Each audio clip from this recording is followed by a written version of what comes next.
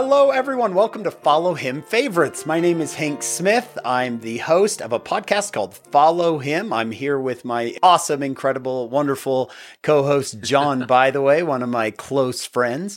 And every week we do a little clip called Follow Him Favorites, where we just take one question that's relevant to the lesson this week and just seek to answer that one question. And John, here's the question for this week. We're looking at the beginning of Exodus, and when you picture Moses in your head, you picture this confident, I'm going to go do what the Lord has asked type, person. But yet the Moses we get in these chapters isn't so confident.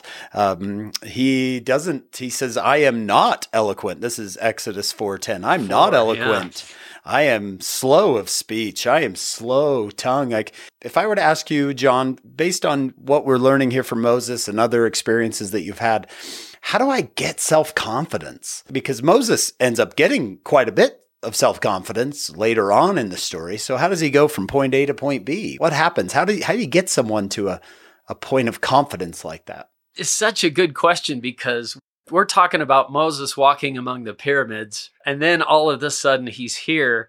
And to hear him ask that question, I think it gives a lot of us a lot of hope to think even Moses, he saw God and said in the Pearl of Great Price, now I know that man is nothing. I mean, this really brought him down to size, to a perspective. But then the Lord keeps telling him, thou art my son. So when I look at this whole story together, I see Moses, who am I that I can do this? I'm not eloquent, but I love the answer that the Lord gives him actually in Exodus 3, verse 12. Certainly I will be with thee.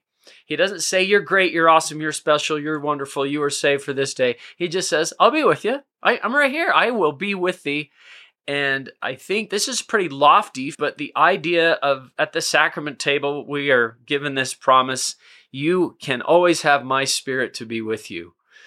And so maybe it's not self-confidence as much as confidence in God and what he can do with me and his promises that he'll be with me.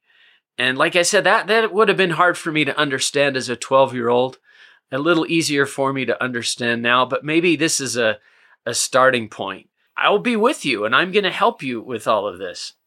I really like that, John.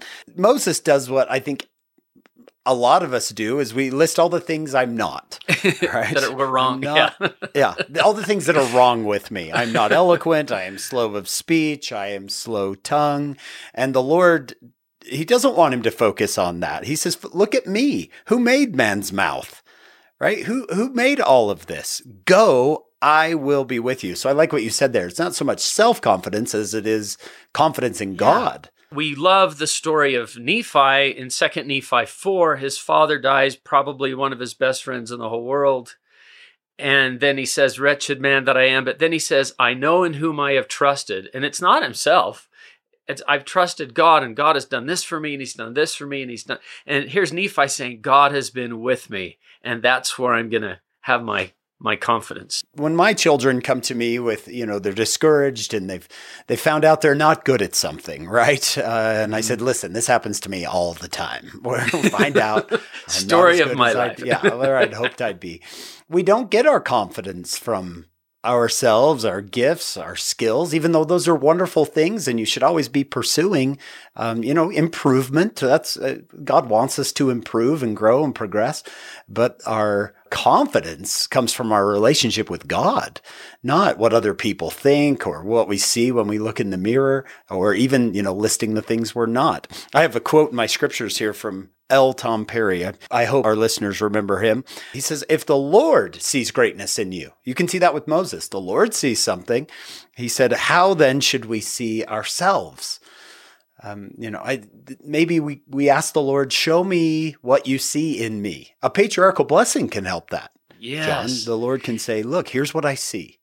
I don't have the words for how awesome it is to have a patriarchal blessing, to have the Lord tell you, here's your gifts, your capacities, your talents.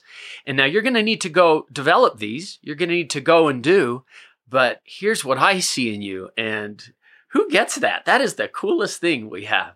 So I like to say to my class, okay, why are you here? To get a body, to be tested. And I like to say, no. That's why everybody's here.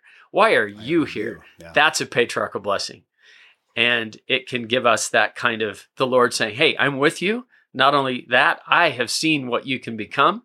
I know your gifts, your talents, your capacities. Here's some direction. So maybe Moses said was like a patriarchal blessing for him when the Lord says, I'll be with thee and I'm going to help you. There's a connection here between talking to God.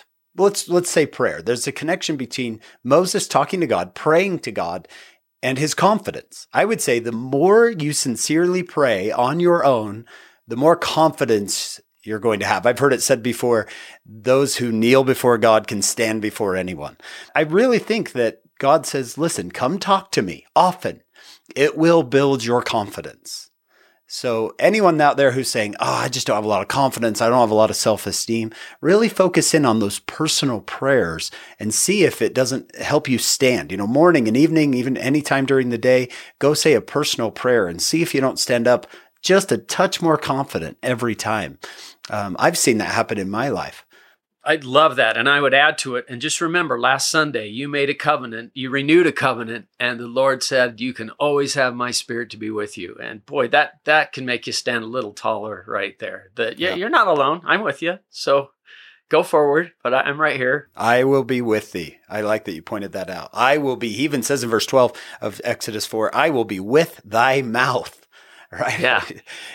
You're not going to be on your own. You're never going to be alone. You never need be or feel alone. I will be with you. And that's the promise of the sacrament prayer. You always have his Spirit to be with you. There's never a time when we're alone. We have so many single adults in our church, and Elder Bruce C. Hafen just pointed that out. The promise of the sacrament, I will be with thee. And so you won't be alone. I'll be with you. If God's with you, that's pretty good company. If God be for us, who can be against us? Yeah. I'm grateful for your insights. I think that's going to help me. All human beings have times where they question, am I good enough? Am I supposed to be doing anything like this? Who am I to be standing up and talking? Well, who am I to think that I can do this? But over the years, we've built our confidence not in ourselves, but in our relationship with the Lord. My confidence in the things I teach is because the things I teach are so good. It's like sometimes my delivery might be good. That's me. But we talked about wonderful things today in the scriptures, and my confidence is in them. And maybe that's a way that we work through that. Because we're nobodies, but maybe with God we can be somebody. The message and who we're with. That's what I say. People, that was a great talk. Well, you can't lose when you have good material. When you have the Book of Mormon, when you have the Old Testament, and you have the Bible. So not even I could have messed this up, right? So great. Well, thank you all for joining us on our Follow Him favorites. We hope you'll come over. Come listen to the full podcast called Follow Him. You can get it wherever you get your podcast. But if not, come join us next week for another Follow Him favorites.